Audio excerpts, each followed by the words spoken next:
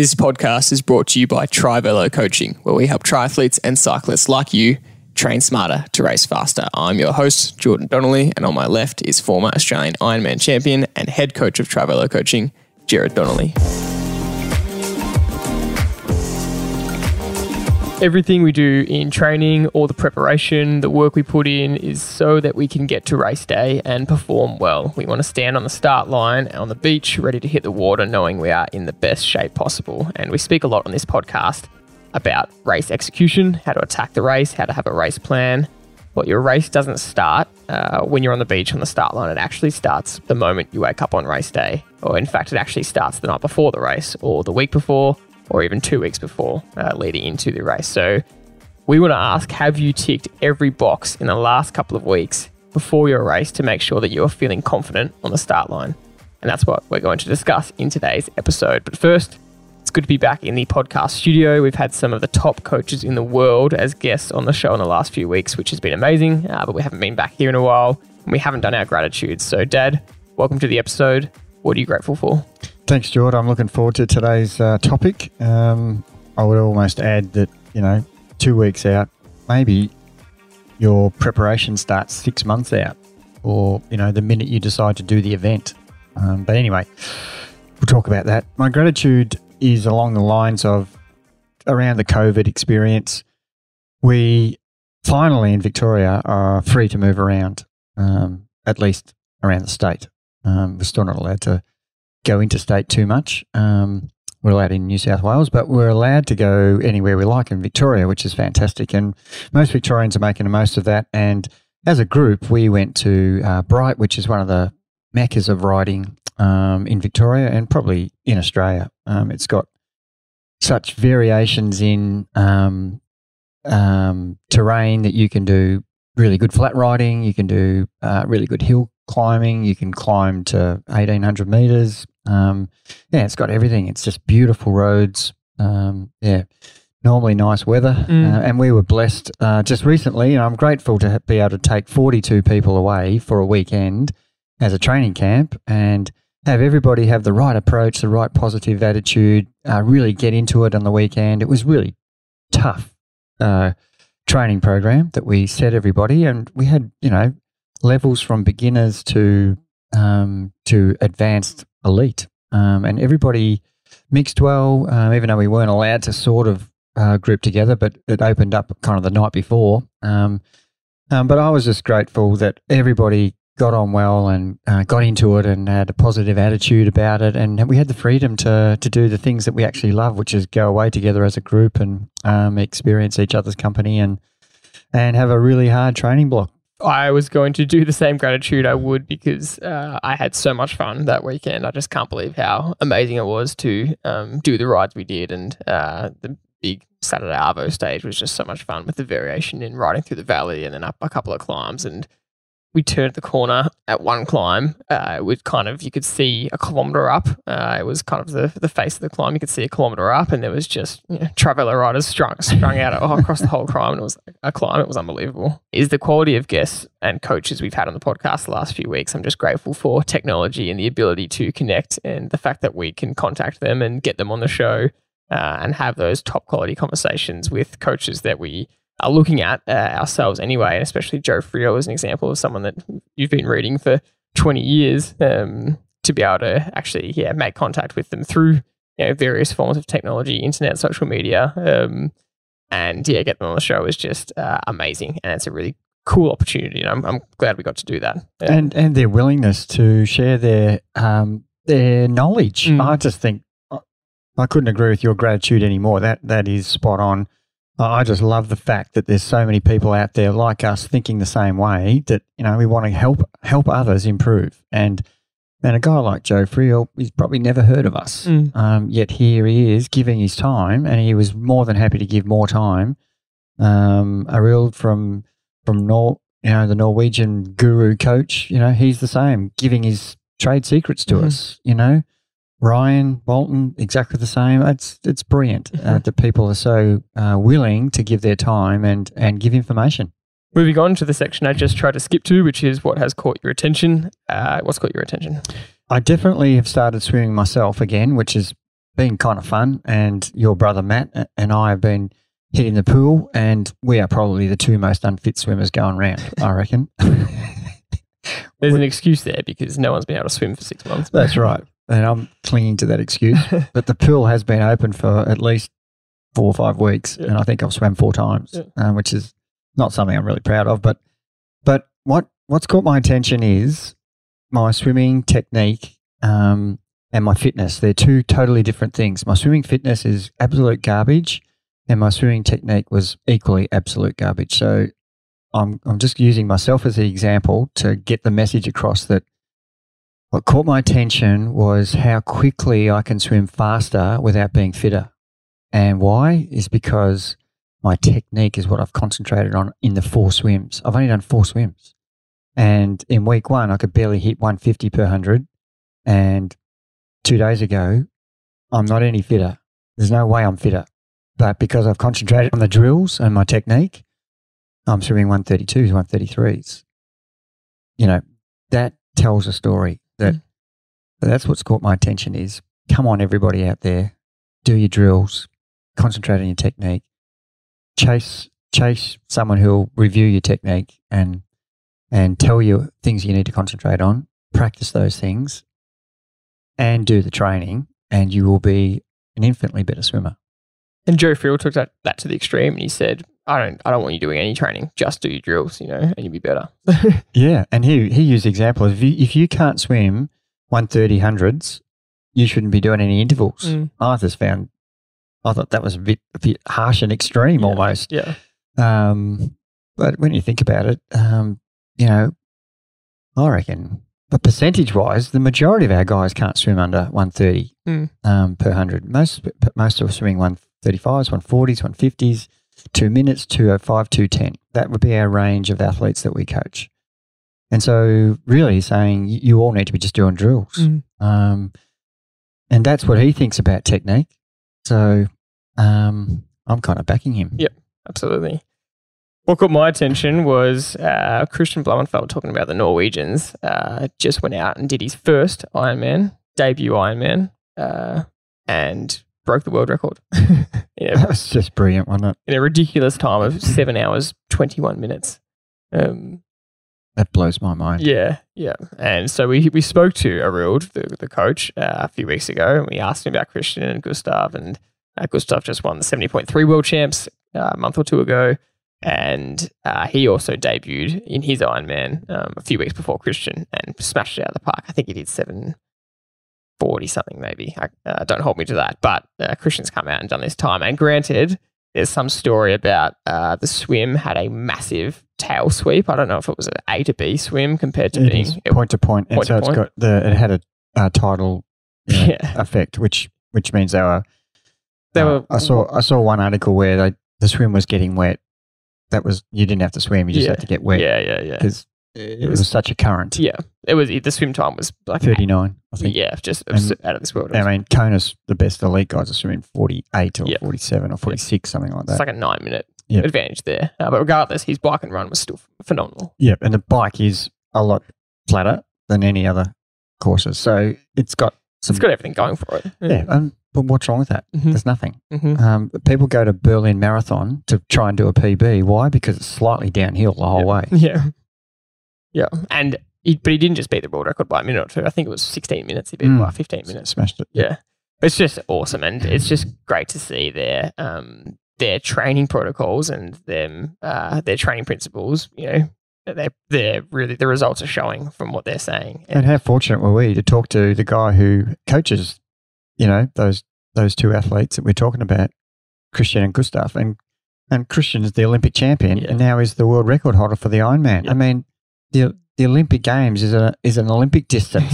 It's a 1540-10. Yeah. The Ironman, for those who are listening and don't know, it's 3.8, 180 and a marathon. Yeah. They're completely two different events. Yeah. And here he is. He's the best at both of them in the space of, when were the Olympics? July? And now it's November. Yeah. That's unbelievable. That's incredible. And he's the world champion of the ITU. So that's sprint and Olympic distances combined, basically. So he's got everything covered from the shortest triathlon event to the the longest? He has said openly he wants to win Kona and win Taupo World Champs 70.3. So he wants to have all four in the same year, which is... I don't doubt that's possible. It would be impossible for a lot of other people, but I was laughing because Gustav was being a bit of a smartass on Instagram, and Christian said, so pumped for my Ironman debut this weekend, and he'd just done a couple of weeks before, and he said, oh, don't worry about it, Christian, it's easy. And I just thought that was a big shot to everyone that's ever done an Ironman, but for those two, it is a bit easy, you know. Well, you and I, you know, having talked to his coach, we know what's gone involved, what the process it was to get to this point. They've been doing this for 8 years under the guidance of a team of experts who are culminating their efforts to this point. So if you think it's just fly by night, it's not. They've all been together since they were 16. So, 8 years ago, 2012 is when they started this process. Yeah. So it just doesn't happen like that. For the people who sign up for an 18-week half Ironman program, the elite people have taken 8 years to get to this point. Yep. There's only so much you can do in 18 weeks. And they're so dialed in. I mean, 2 weeks ago, Christian released a running training video where he was doing uphill 2 kilometer reps, and he was stopping after each. The whole thing was uphill, but he was stopping every 2 kilometers, and there was a coach behind him in the car, and they were taking his lactate and making sure that it was just higher than his first lactate threshold point, but just under his second one. Yep. And to be training like that is just, and that was what Iril told us, and it's really dialed into the data. And not only that, they started that run. It was 28K, just to give the listeners an idea of what they were doing that day. And they did 7 by 10 minute efforts, which is pretty much uphill running. Mm-hmm. And they started at 1,500 meters of altitude and finished at 2,500 meters. So they ran 28K uphill doing this session, sets of efforts. That's what it takes. No wonder he can run a 2:34. That's right. At the end of his Ironman, but that just blew my mind, and I thought it was worth mentioning. But let's get into the topic of today. Before we get into that topic, we're talking about elite athletes who train full time, and it's great to talk about that.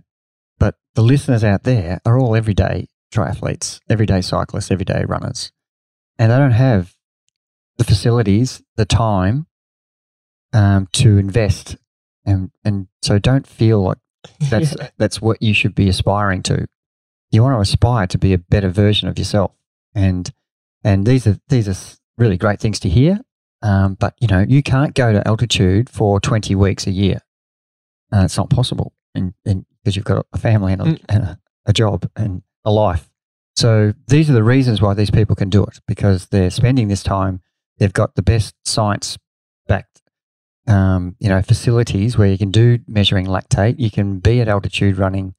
They're doing 6-week blocks times 3. They're doing 18 to 20 weeks a year in altitude above 2,300 meters. Mm-hmm.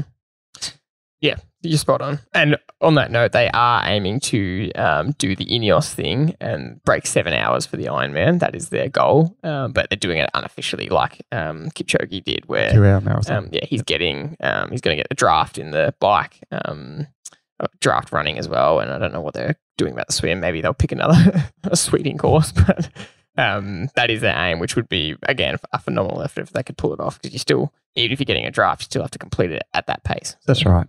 So in the intro, we spoke about the fact that the preparation starts from the moment you sign up and the moment you do your first training session, and it's all the way through. But you really want to think about your race day execution, your race day plan. That you start getting dialed into that in the last couple of weeks. So what do you need to start thinking about a couple of weeks out? We really want to get the listener to understand that. Let's start with why we're talking about this, because there was the first 2XU race on Sunday of the season. First race back in a long time. It was blowing out the cobwebs for a lot of people. And you made an observation about the whole day, about the atmosphere. It was a great atmosphere. There's a whole bunch of tents lined up. And as a coach, what were you observing across 500 athletes that you saw lining up? Yeah, look, we're jumping into the middle of the topic, I suppose, here. But we can just mention this and then reframe it as to what I think should happen. Look, because we haven't raced for so long, I kind of was really standing back and just observing rather than doing my usual thing, which would be to interfere and almost take over as a teacher coach to say, what the hell are you all doing? Stop making it like a social session at the bar. You know, you got to race in about 40 minutes, all of you, and you've been standing up in the tent chatting away. None of you are thinking about anything but the topic you're talking about, and you're having a great time. And I thought, don't be a party pooper. Just stay silent. Just observe, and we'll make some comments at another date. Funnily enough, this is what the date is. The very next podcast. Let's make a caveat. This wasn't just Tri-Velo athletes, but No. this is for some Tri-Velo athletes. Yes, everybody. There was very few people. It seemed like just a social. I thought I was at a festival, music festival. That's what it felt like. And then every now and then I'd see someone who was actually preparing properly, and it was gold. It was, someone had, had a towel. They had some stretching bands. They had, some lotion they were rubbing on their legs for, they had their nutrition. They'd gone and done a warm up. They'd come back. They had their timing. I could see guys checking their times. So now I need to do this. And they weren't conversing. They were saying hi, and they were getting distracted by other people, and they just weren't involved in the conversations. That was really good to see that. I love the fact that people were catching up and hadn't seen each other for ages, hadn't raced. So it's not like it's your A race. None of the guys we coached, it wasn't their A race. So they needed to be a little bit more relaxed. And it's just good to have a hit out. Yeah, and it's a B race, training race. And the goal was to practice your execution and see how you measure up first race back from a bit of a long period of abstinence from races. So I just never would prepare like that, and that was my first thing. It was like I don't want to talk to anybody. I want to be in my own space, and I want to get my mind thinking about the swim and transition and the bike, and how am I going to ride it, and transition, and then the run, how am I going to start, what are my paces?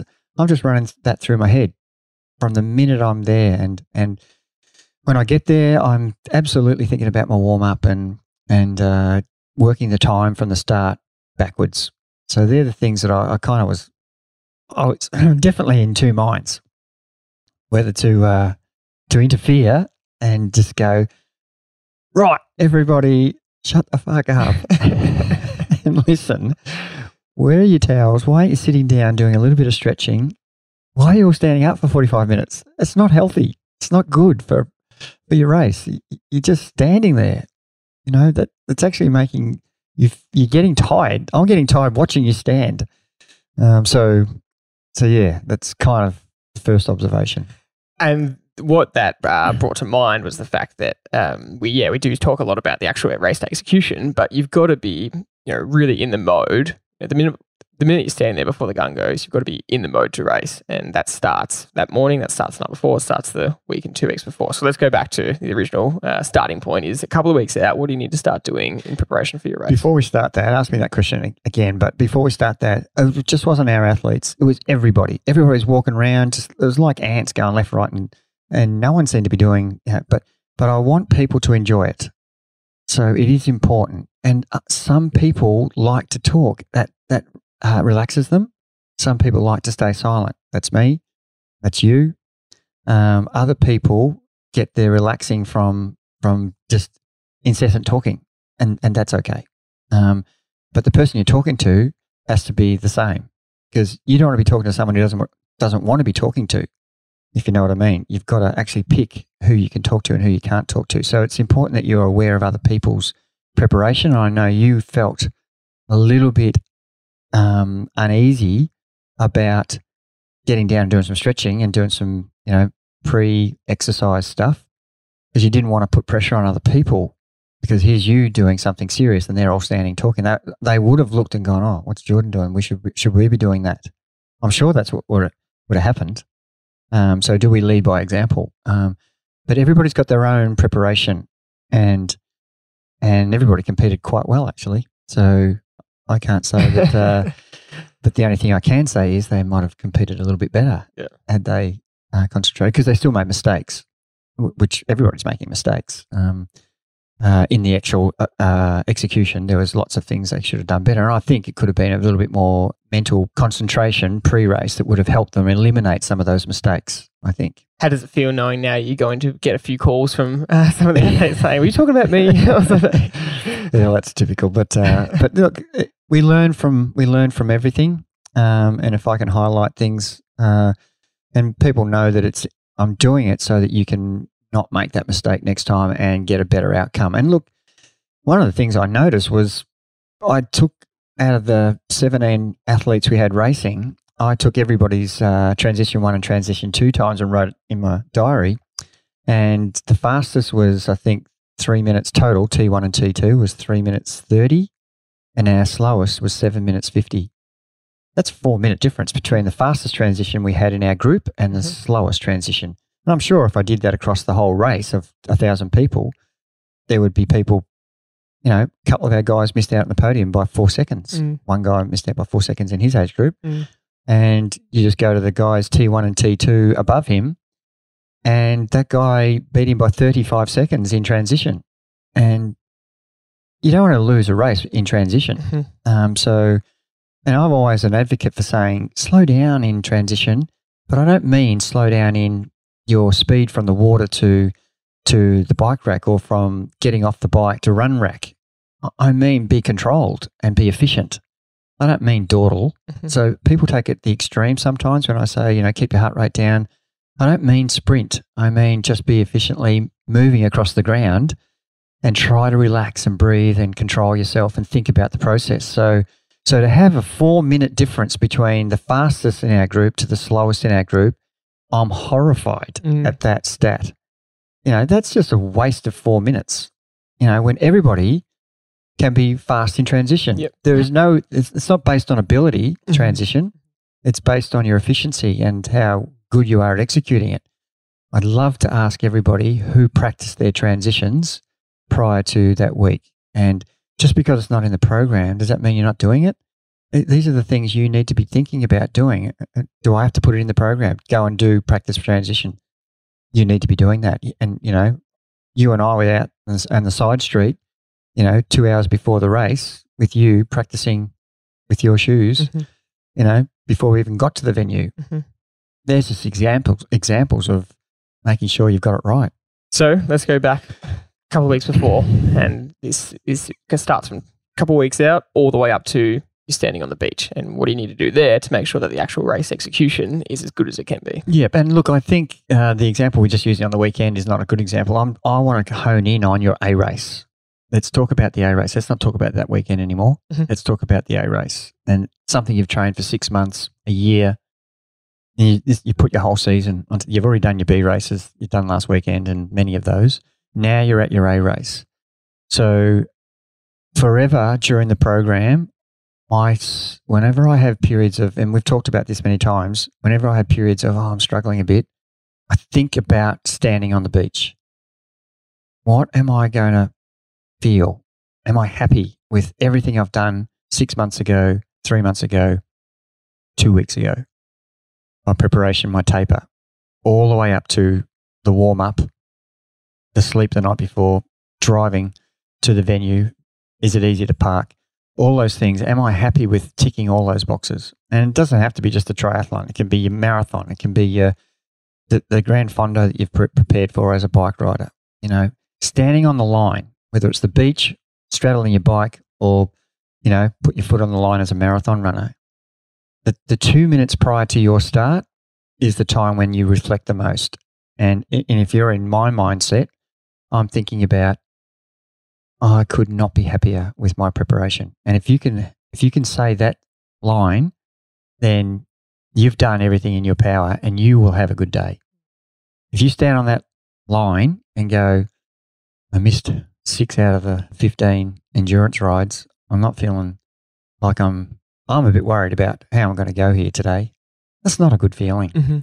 So 6 months out, I'm thinking about that all the time. What am I going to feel on the start line? I don't want to have that. I've got A or B option. I'm so wrapped with what I've done, I'm not that happy. I'm not that happy means the outcome is in the hands of the gods.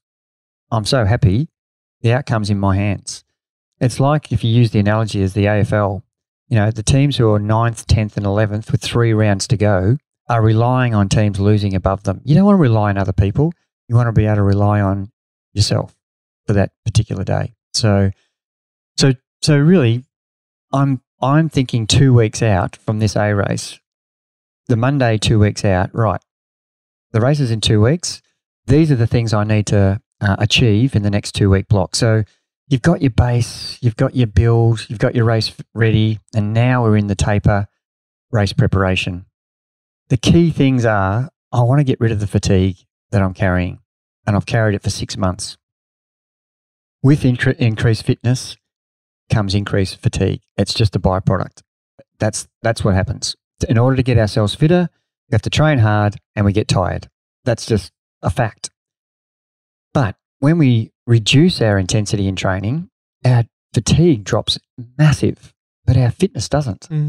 So the things that I'm thinking about 2 weeks out are, I want to really get rid of this fatigue. And there's so many things I can think about doing, such as sleep. For 2 weeks, I am really going to concentrate on getting to bed early. And you know that you have to get up early on race day. It starts so early. If it's an Ironman, it starts at sunrise, basically.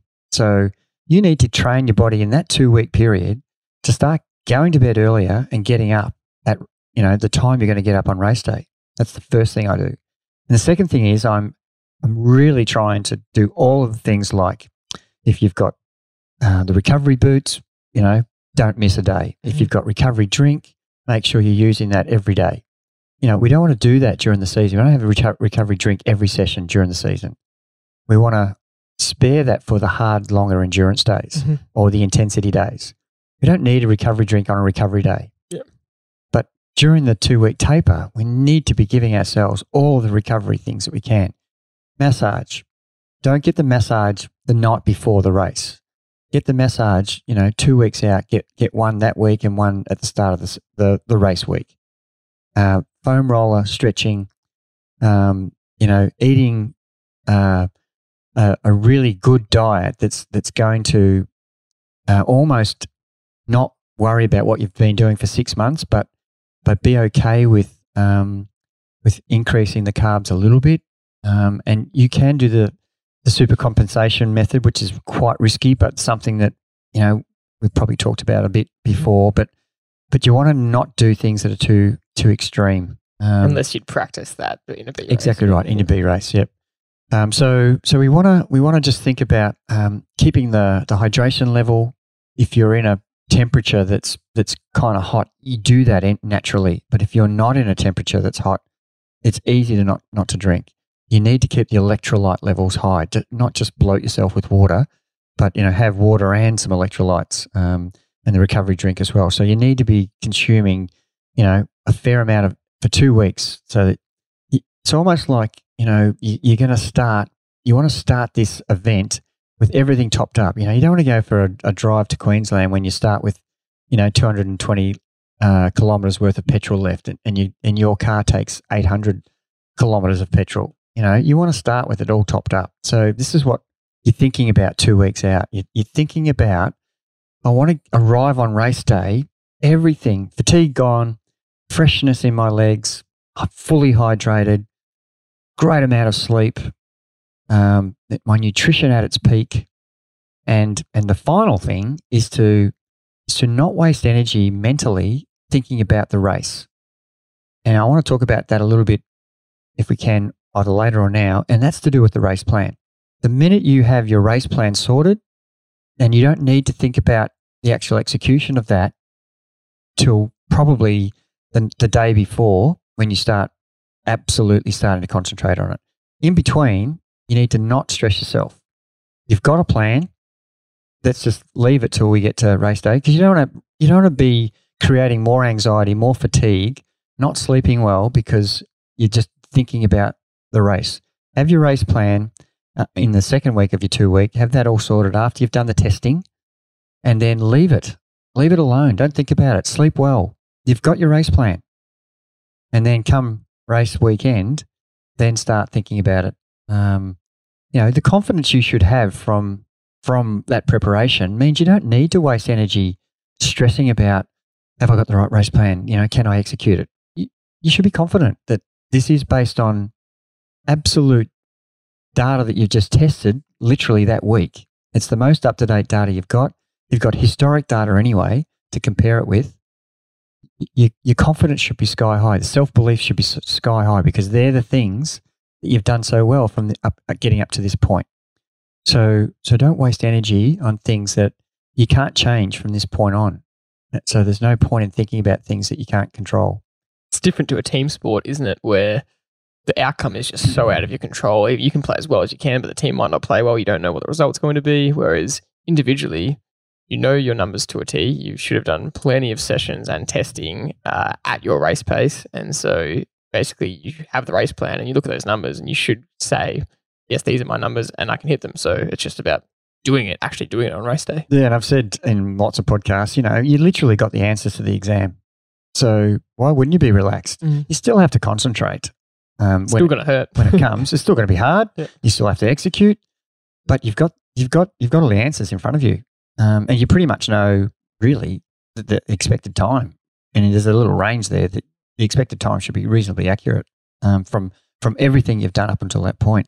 So the last 2 weeks is just as crucial as the 6 month training program, and is just as important as the race day execution. And the 2 week period, people dismiss or don't take enough interest, or I don't know what the word is, but they just don't respect it, I suppose. That 2 week period, it's just a period where I'm just getting through till the race day. No, you should be absolutely Monday, 2 weeks out, and I put it in our training program, all the things, the details such as, you should have thought about this before. Are the goggles going to be the right ones? They're not going to, they're not so worn that in the next 2 weeks they actually don't work. You've got really quality goggles. Your wetsuit is exactly the one that you're happy with. The bike, is it serviced? Does it have new tires? Are all the gears working? These are all the things that should happen 2 to 3 weeks out. Especially at the bike service, the tires and stuff, because you don't really want it. You don't want the service on the Friday and then you don't ride the bike till the Sunday. That's right. Even the power meters and charging and all that sort of stuff, that's close to race day, but that should be thinking about 2 weeks out. Your running shoes, you should have had this plan anyway, that you've been training in a certain amount of time with the one pair of shoe, and the other pair of shoes are the race day shoes that you've been wearing in over a period of the last 2 months. So you get to race day with your new running shoes that have been worn in enough so that they're not that new, but they're not old, and they just feel perfect. So that's the checklist. And then in that checklist is just the things we talked about, nutrition, hydration, sleep, recovery, getting rid of fatigue, and race plan. So this is such an important 2 week period. And the checklist is another point to focus on because, excuse both our coughing, by the way. I find myself, we've just done a 3-hour hill ride this morning, which was unbelievable, but it is hard to do a podcast after that kind of ride. The checklist thing, that is something that does need to be practiced previously, because I've made the mistake of, doing a checklist, a fresh checklist for a race. But because it's the first time using that checklist, you could forget something to put on the checklist, and therefore you'd forget it on race day, So you want to have a checklist that you used before that has everything on it. That's just a small thing, but that makes a difference, because if I'm making a checklist on the Saturday morning before the race Sunday, I can still forget something on the Saturday morning. Whereas if it's a checklist I've tested before and I didn't forget anything last time, then that's going to work. A really good thing to do is post-race, go back to your checklist and fill in, I should have done this, and add that to your checklist, so that's the one, that's your new template. Mm-hmm. So your checklist is a template. That's how you should use it. Mm-hmm. And as you do each race, add things post-race that you did wrong and adjust your template. So next time, I need to wake up 2 hours earlier, not than the hour early. I need to have 2 alarms because I slept through the first alarm or it didn't work. Yeah. So, simple things like that. Yeah. It's so important to wake up at the right time. And the last point to note in that last 2 weeks, we won't go into all the detail of this, but in terms of the training sessions, there are some specific things you want to make sure you do. Yeah, well, look, reducing the fatigue, how do you do that? What does that week, 2 weeks out look like? Well, in our program, it looks like really like you've almost retired from training. But all of a sudden, we've got testing.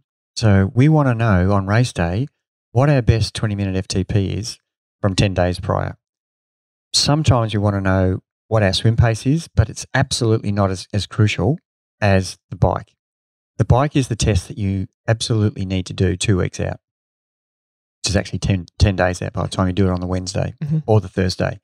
And you need to do it outdoor, and you cannot do it on an indoor trainer. And I'll absolutely crack it if I see someone do it on an indoor trainer. You're not racing on an indoor trainer, you're racing outdoor. So you need to do it outdoor, and it needs to be out and back so you can actually get your average speed. So your average power and your average speed is really important in your race plan strategy.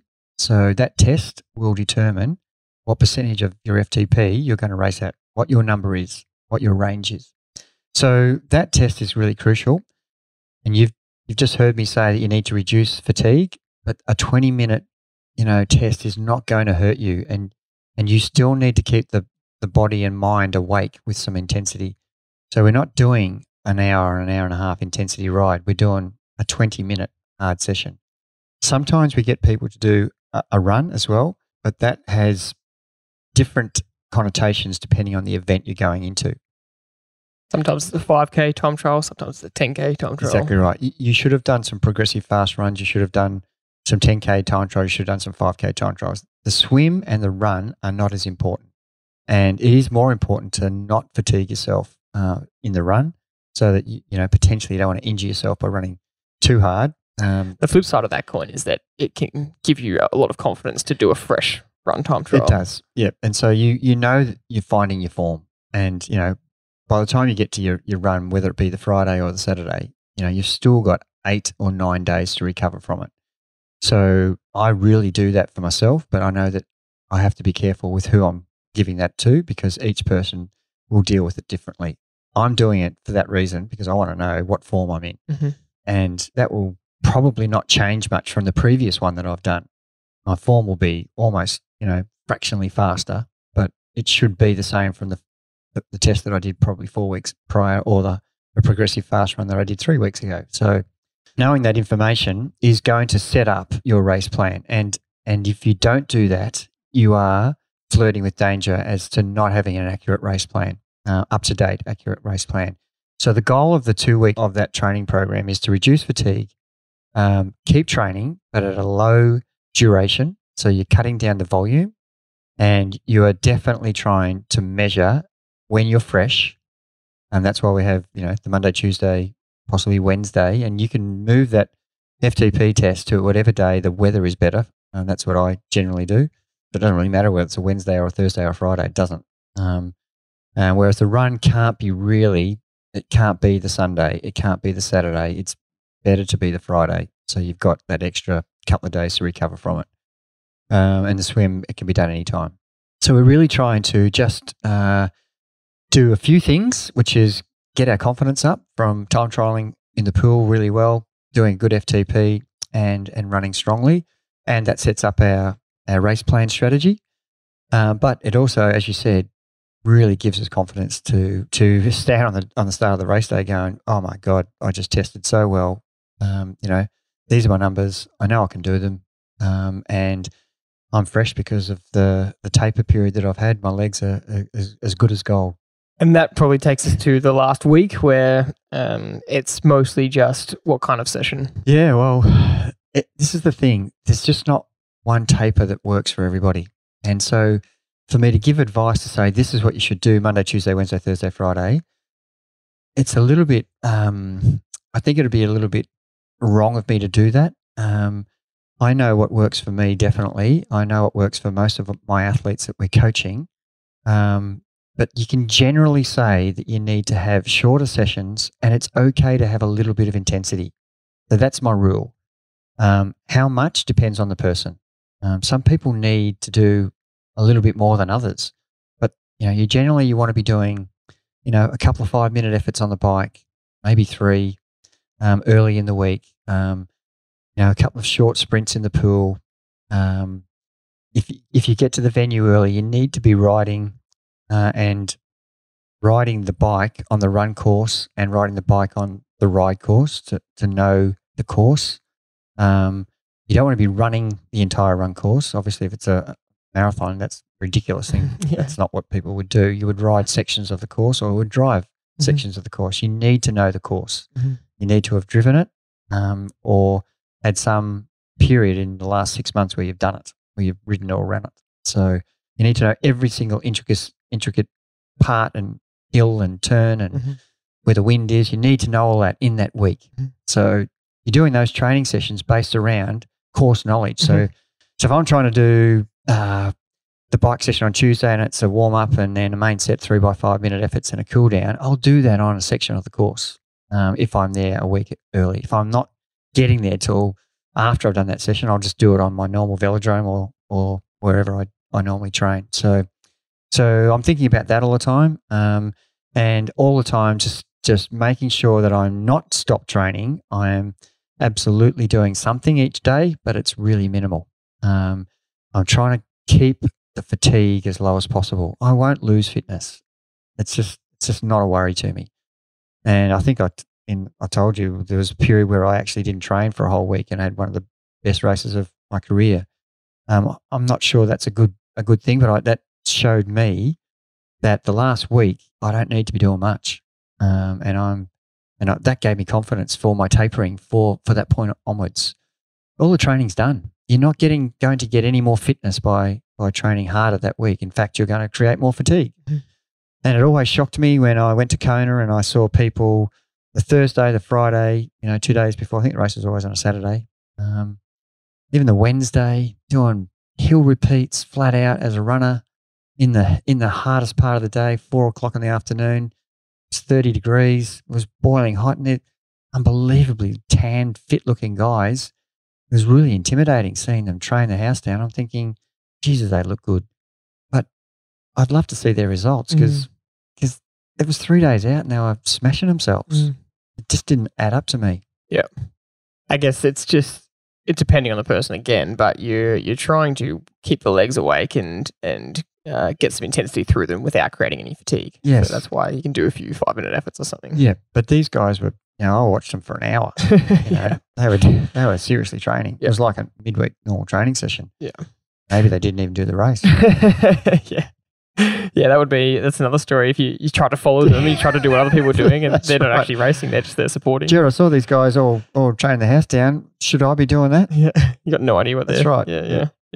So that's the last week. So let's take it to the day before and the night before. Yeah. What are we trying to achieve here? We're just trying to get our mind now. The body, the physical part of our body is done. It should be as ready as it's ever going to be. And now it's all about the thought, the process of our thinking, our mind, getting that right. And you should not just start thinking about this on the Friday, but I've already said, try not to think about the race the whole of that last week. Get your race plan sorted after you've done your testing, and then don't think about your race plan again. Relax, get your mind thinking about other things that, do some good reading, just not thinking about the race. But then when we get to Friday, Saturday, you want to start thinking about, I need to get my mind with no fatigue. I just need to get all the stress out of my mind. And I'm still not thinking about the race too much, but I want to just relax and take my mind off the race, and prepare mentally, by not thinking about it too much. And that seems the opposite to what you would think I would say, because I don't want to waste. I can't do anything about it. I'm a big advocate for spending time thinking about things that you can control. And what can I control on Friday? Say the race is Saturday. Let's go back Thursday, Friday. Say the race is Saturday. What can I do about anything on Thursday or Friday about what's going to happen in the race? Not a great deal. So let's not worry about that. Let's just try to free our mind. And even if meditation is something that you do, it doesn't have to be called meditation, but just think about freeing your mind and and relaxing. And you can go through relaxation stuff where you're just trying to breathe and lie on your back and give yourself periods of 5 and 10 minutes where you're just trying to, we're trying to rid our body of fatigue, yet we don't think about ridding our brain of stress. And I think it's important. Oh, absolutely. Yeah. And I just feel like it's a load off my shoulders. Like, everything else that's going on in my life, for this particular period, I just want to not think about how work's going, what's happening with this or that. There might be a project at your house that's stressing you, I just don't want to think about any of that stuff. I just want to clear my mind of all the stresses. And then when it's time to start thinking about my race, then I want to really start thinking about my race. I want to go through that. And that doesn't happen till, I think, for me, the night before I go to bed, I've got everything set out with equipment, clothes, nutrition, and then at the same time I'm running through the strategies of tomorrow morning. I'm thinking about, my checklist, my template. Well, what time am I getting up again? Now I'm setting my alarm. So when I go to bed, I feel confident in my thought processes that everything is checked off. So it's going to give me a better opportunity to sleep well on the night before. And if you don't get a good night's sleep the night before, it's okay. You've already had 2 weeks of brilliant sleeping. So, you'll probably find if you do all that checklist well, there's nothing else to worry about. So you will probably sleep better anyway. So my direction is to think about your brain at this stage. Your physical side of it's all taken care of. So the brain is the thing you're trying to manipulate from the day before to the morning of. And if you can wake up the next morning with a clear, fresh mindset, positive mindset, and then you go into action. The minute you wake up, you go into race mode. You concentrate on every bit of checklist, and everything's already done the day before. I probably skimmed over that too much, but the night before you go to bed, your checklist should be: what time am I waking up? What am I doing for the next 15 minutes? It's going to take 15 minutes to get organised. I have to get the car packed. I've got all these times written down. How long does it take for me to drive to the venue? It's 33 minutes. I'll allow 40. So every checklist along the way, an example for that would be when we were at Bright for you, we were going out to do the first day's race. And for those who don't know, our training session evolved around three particular sessions, 3 really hard sessions. One of them was a time trial. And we all would ride out to the venue, which was about 30-minute ride. And on the way out, your chain dropped off and jammed between the crankset and the frame, and we couldn't get it out. So these are things that could almost have derailed your first race. And, if you had not allowed enough time, because it took us 10 minutes to get it out. We had to take the disc wheel out. We had the frame upside down, 2 people pulling, try and get the chain out. It was, these are things that can go wrong through no fault of your own, but that can throw you out. What happens if you can't find a park? What happens if there's roadworks that you didn't allow for? It's going to take you an extra 15 minutes. So these are things that, if you happen to be, I'm thinking of maybe you're at Noosa and you live literally in a hotel 400 metres from the start. You don't have to worry about that, and you've got the toilet facility in the hotel. If you're driving to the local venue and it happens to be Melbourne Half Ironman and you live in the Dandenongs, it's a 45-minute drive. You're not next to the venue, so you've got to think about driving and parking. So there's 2 ways of thinking about it. You're either at a hotel right next to the venue, or you're having to commute somehow. So these are the things you need to put into your template checklist. And when you wake up, you've got to be in race mode. This is it. Wake up, let's go. Here I am. I'm ready. I'm awake. And it doesn't start when you stand on the beach. It starts when you wake up and you're absolutely checking off those lists, and you're going through, getting down to the transition, making sure that your tyres aren't flat. Take your pump with you. Don't forget that. Take your, as we call it, the crack pipe, which is the adapter from the pump for your disc wheel if you have one.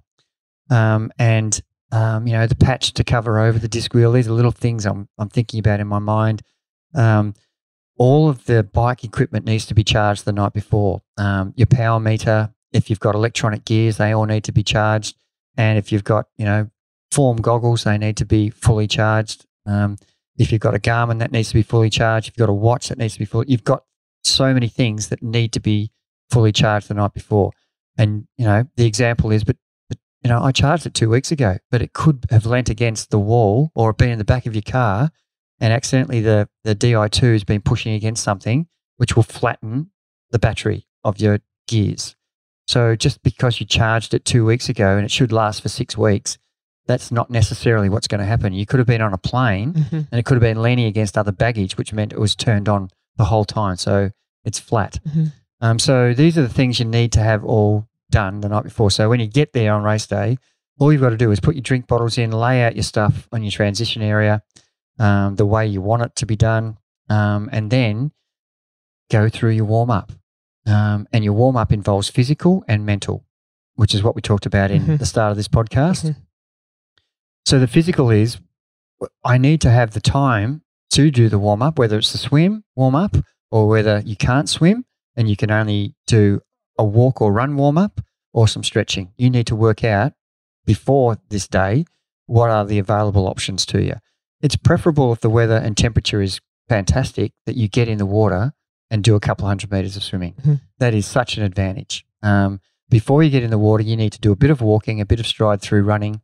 If you've got the opportunity to have another bike there, I would definitely, the distance of the event determines how much warm-up you do. If you're doing an Ironman, you need very little warm-up. Yep. If you're doing a sprint race, you need more warm-up so that when you hit the sprint race, 500 meter swim, 20K ride, 5K run, it's over in an hour. So you need to be actually warmed up for 30 minutes of really serious warming up. Yep. It's an Ironman, you just need to swim a couple 100 meters with a few little 10-second spurts so that when you start your 3.8K, you don't need to be running or riding beforehand. So depending on the event, depends on your warm-up. And get that time to right so that you can arrive in your rolling start, if it is for the swim, where you want to be at the right time. The other thing is to make sure that you've had some time to yourself after you've got everything ready and set, that you have some time to yourself to absolutely stand on the beach like we've talked about and think backwards. Think backwards about how well prepared I am. And this is the mental training. What a great day it's going to be. How am I going to execute? And that's the time to get into the zone of my execution starts now. And executing means getting in the right position on the roll out where I want to be. You've selected whether you want to start early in your age group, middle, or at the back. You decide that. If you're going to be an athlete who's going to be challenging for a podium, you need to be reasonably at the front of your age group. If you're a person who's just trying to do a PB and it's your first go, be okay with being at the back. If you're a really good swimmer but not such a good bike rider or runner, be closer to the front so you're not swimming over people. These are all the things that you should have thought through. So it's race time. And now, everything you've done, that 10-minute period, you can be, there's been times where I get emotional when I'm doing an Ironman. I absolutely think about everything that's happened for me to get to that point. So it's a funny experience, but you're almost tearing up. Sometimes it's euphoric because it is, because it means so much to you. Super sprints, Olympic, half Ironman maybe, but the Ironman, wow. And I think now about Kona. That's exactly how I felt. It's, wow, this is a big day. Yeah. And I want to make sure that I am thinking positive, and no matter what's going to happen to me in the next, if I'm Christian, 7 hours, 30, or if I'm 10, 12, 14 hours. It could be 15 hours. That I am totally expecting anything and have got plan A, B, C. And no matter what happens, I'm going to finish this thing, and I'm going to finish it, midnight oil, so I'd rather, live on my feet than die on my knees, sort of thing. You want to give your all, but you've got to actually execute everything that you've trained for. And sure, you'll make mistakes, but you can always, not make too big a mistake and think about, you just got to be concentrating. You should be physically exhausted from the end of this day. You should be also mentally exhausted. You should have concentrated that hard. You should have been in the zone for that much of the day that you should be so exhausted mentally at the end of the day to achieve what you want to achieve on this day is going to take physical and it's going to take mental. You're going to be tested so many times. I'm talking Ironman here, but you are tested in a sprint race. It applies to every race. Where it gets hard. When it gets hard, that's the test. And don't expect that it's not going to appear. Whether you're doing an 800 or an Ironman, there's going to be a point where it gets hard. What are you going to do? You're going to accept and run with it, or you're going to shy away from it. You know, it's almost like the flight or fight response. Oh, it's too hard, and you give up. You can't. You've got to. You can't let everything you've done in the previous 6 months, year, or 8 years.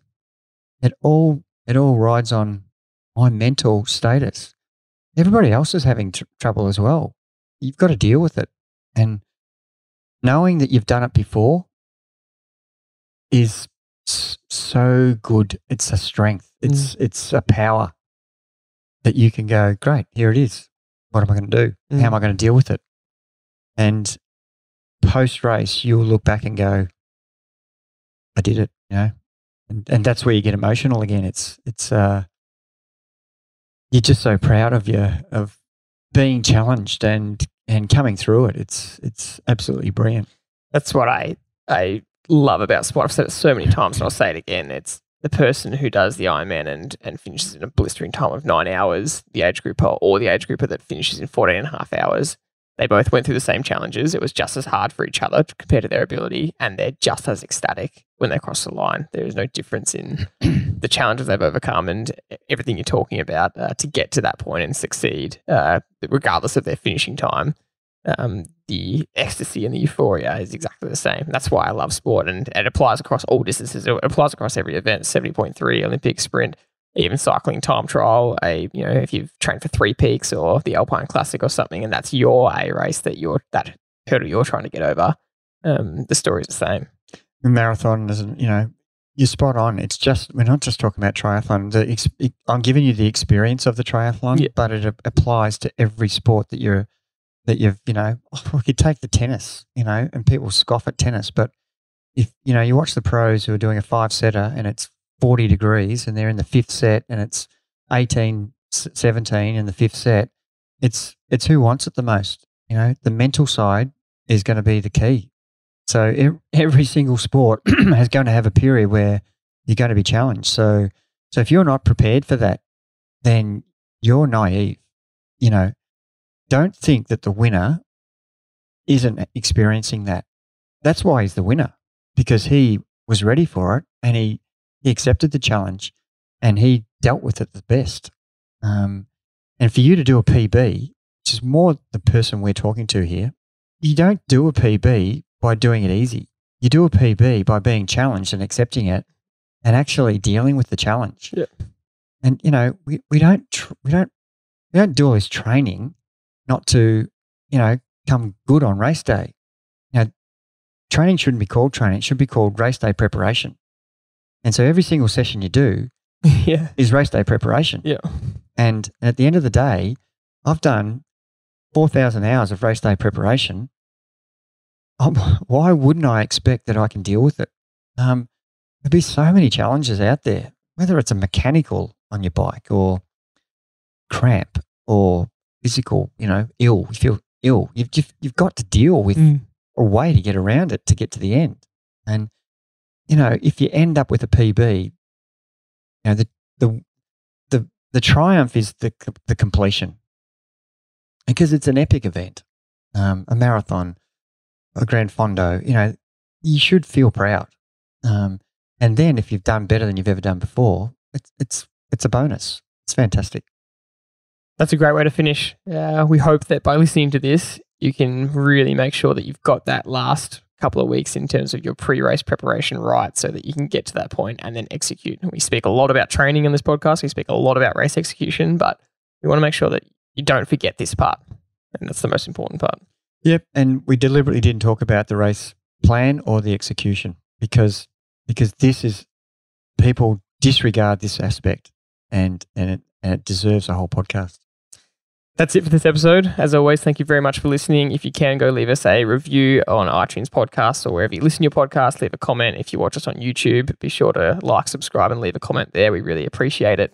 Other than that, we'll see you next time.